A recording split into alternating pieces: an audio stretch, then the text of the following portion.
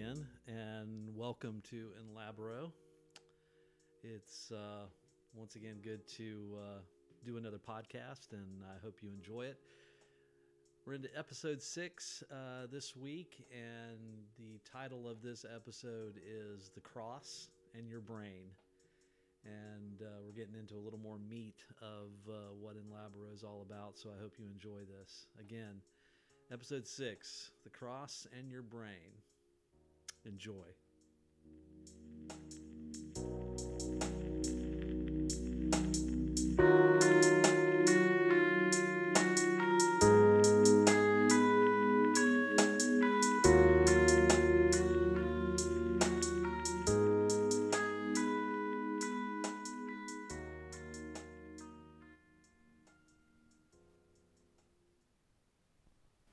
You know, over the past 5 episodes, I've tried really hard to lay out a clear foundation for the reason and the pursuit of this podcast.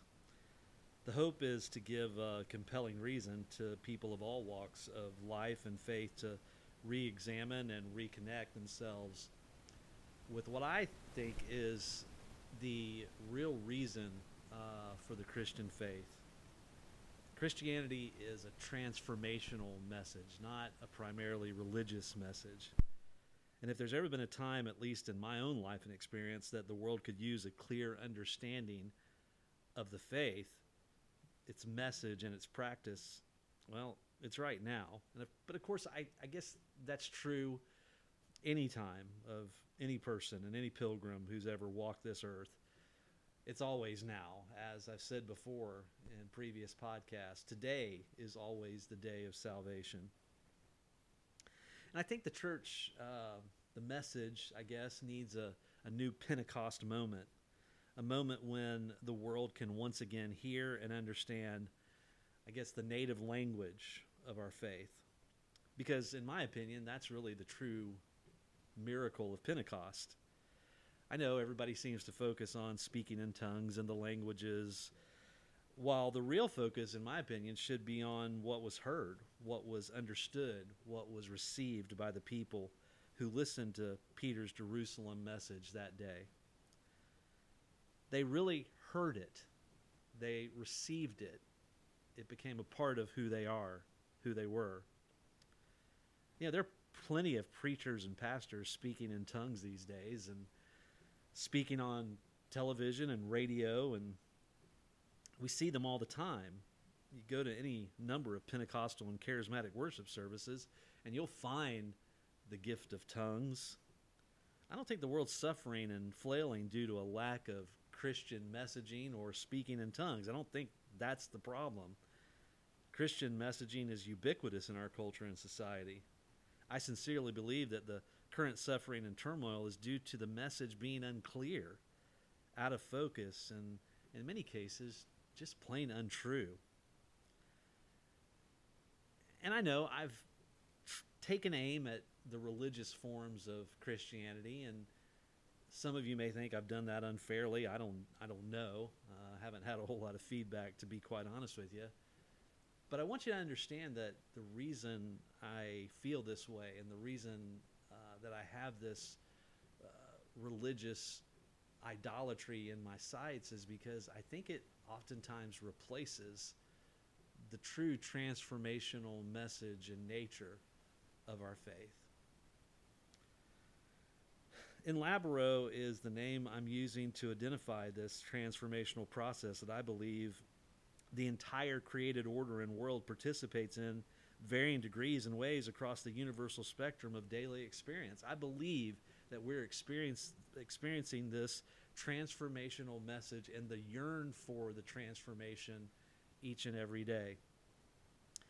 And Romans 8:20-25, I think, seems to back me up on this. It says, "For the creation was subjected to futility, not willingly, but because of him who subjected it, in hope that the creation itself also will be set free from its slavery to corruption into the freedom of the glory of the children of God.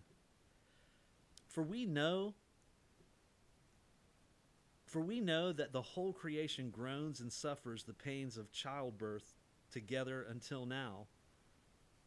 And not only this, but also we ourselves, having the first fruits of the Spirit, even we ourselves groan within ourselves, waiting eagerly for our adoption as sons and daughters, the redemption of our body. For in hope we have been saved, but hope that is seen is not hope. For who hopes for what he really sees?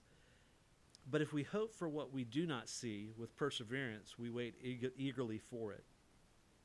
For we know that the whole creation groans and suffers the pains of childbirth together until now, in labor. We literally all are experiencing the birth pains and labor of a new created order that we're yearning for in our hearts. We're yearning for this to be formed and fashioned in us and through us.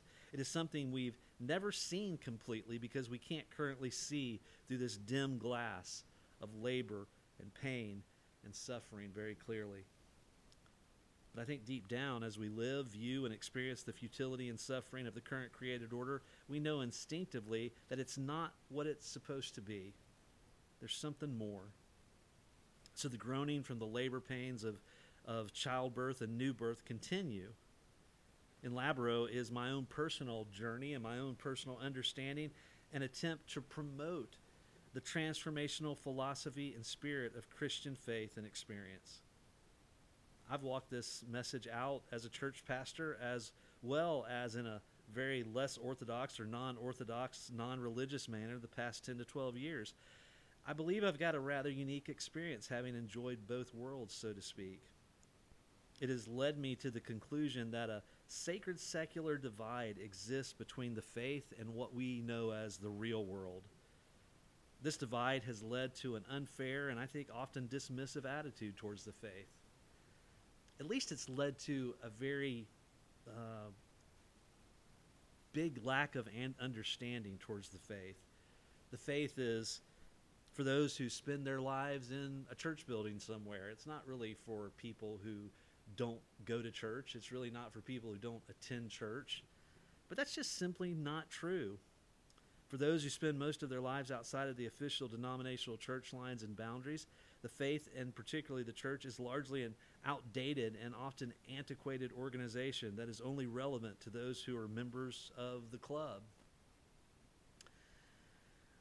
But I think there's something else that's going on, another divide. I think there's a sacred secular divide in our own minds about the Christian faith, which is stunning when you consider the sheer number of scriptures that refer to our minds being centered on not the religious aspects of Christianity, but on the spiritual and transformational aspects of the truth of our faith. If you do a search of the word mind on a Bible search site such as Bible Hub, it will give you a lot to chew on. I would highly recommend every interested person to run that search when they have a chance. But here's a couple of verses that I think are interesting. Romans 8, 6-8. For the mind set on the flesh is death, but the mind set on the spirit is life and peace. Because the mind set on the flesh is hostile towards God, for it does not subject itself to the law of God, for it is not even able to do so. And those who are in the flesh cannot please God. Romans 12:2. I've read this verse before on previous podcasts. Do not be conformed to this world, but be transformed by the renewing of your mind, so that you may prove what the will of God is, that which is good and acceptable and perfect. I think as we look around the world today, we would take that which is good, acceptable, and perfect right now. Philippians 2, therefore, if there's any encouragement in Christ, if there's any consolation of love, if there's any fellowship of the Spirit, if any attention or affection and compassion, make my joy complete by being of the same mind, maintaining the same love, united in spirit, intent on one purpose. Do nothing from selfishness or empty conceit, but with humility of mind, regard one another as more important than yourselves. Do not merely look out for your own personal interest, but also for the interest of others. Have this attitude, this mindset in yourselves, which was also in Christ Jesus, who, although he existed in the form of God, did not regard equality with God a thing to be grasped, but he emptied himself, taking the form of a bondservant and being made in the likeness of man. Being found in appearance as a man, he humbled himself by becoming obedient to the point of death, even death on a cross. apparently, the mind of a believer is rather important in developing the necessary nature and character of an authentic follower of Christ. But ask yourself, when's the last time you've heard a Christian appeal to the mind? There seems to be an obsession with the heart. Ask Jesus into your heart. Give your heart to Jesus. Name your religious cliche here, but very little mention of the critical mindset we need to possess in order to be a mature believer. In future episodes, we're going to dig much deeper into this obvious disconnect and divide, but this week I want to focus on introducing these ideas and concepts that I think might be helpful to those who are trying to find a way to practically understand the spiritual work of taking up your own cross and following Christ. And Labro is dedicated to highlighting and emphasizing this work in the life of the disciple of Christ. I believe it is the central work, taking up your cross daily and following Him. But what exactly does it mean? What definitively is this work? Is it possible to have an awareness of it in my life? And I think to understand and appreciate these questions, we're going to turn to, well, an unlikely source for many, neuroscience and neuropsychology. Neuropsychology is a branch of psychology that is concerned with how the brain, as well as the rest of the nervous system in our body, influence and cultivate a person's cognitive function and behaviors. In short, neuropsychology seeks to understand how our brains correlate to our minds. For a very simple illustration, maybe too simple even, it's much like, though not exactly like, a computer where the hardware is the brain and the software is the mind. And just as a computer needs updated software in order to run effectively, so our brains need mindset upgrades and transformation in order to function operatively and cooperatively with others. And in this regard, I'm grateful for the work that so many people have done in this field. Brene Brown, Ian McGilchrist, Carol Dweck, Timothy Jennings, Daniel Siegel, as well as many others, but none of these people has influenced my own personal life and pursuit as much as Curt Thompson. Curt is an uncle by marriage, but I must admit that I'd readily claim him as my own. We are related, but we are much more than that. We're brothers in the faith. At about the same time, back in 2010, that I was making my way into the wilderness, Curt's first book was published. It was titled The Anatomy of the Soul: Surprising Connections Between Neuroscience and Spiritual Practices That Can Transform Your Life and Relationships. 5 years later, Curt published a second book, The Soul of Shame, retelling the stories we believe about ourselves. I've read both of these books several times, and yes, I hope to interview Curt in a subsequent podcast very, very soon. But until then, I want to introduce him and these concepts in a more personal and relational way. Curt and I don't get together as often as we'd like, but when we do, the talks, laughter, and discussion we share is pure gold treasure. No one encourages me like Curt Thompson.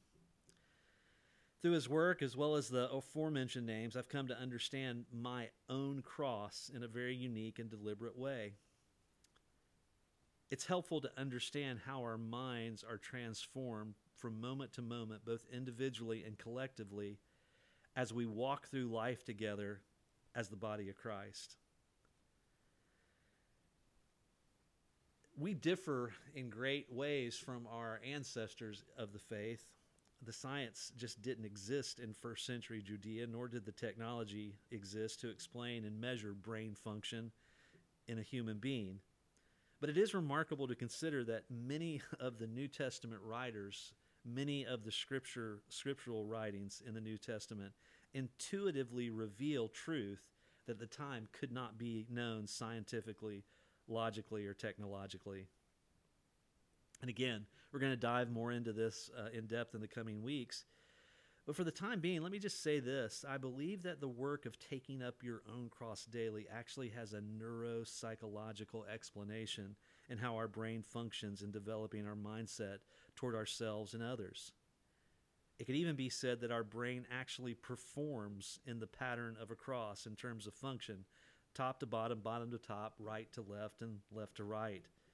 This pattern emerges more definitively as we focus and pay attention to our feelings and attempt to feel and understand the feelings of others. This process of focus and attention could be described as the discipline of self-awareness, or even go beyond and talk about it in terms of the discipline of self-denial, in that we overcome our tendency to pay attention and focus solely on our own needs, our own wants, and our own desires.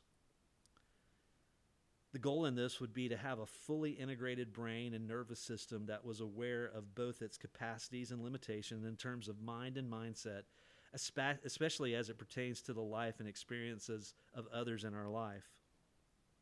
This full integration leads to the ability to hear and react to the lives and stories of others in a genuinely empathic, spiritual way.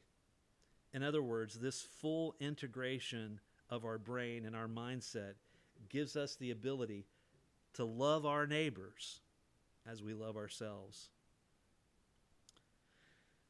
And beloved, this transformational process is happening in us and around us all the time.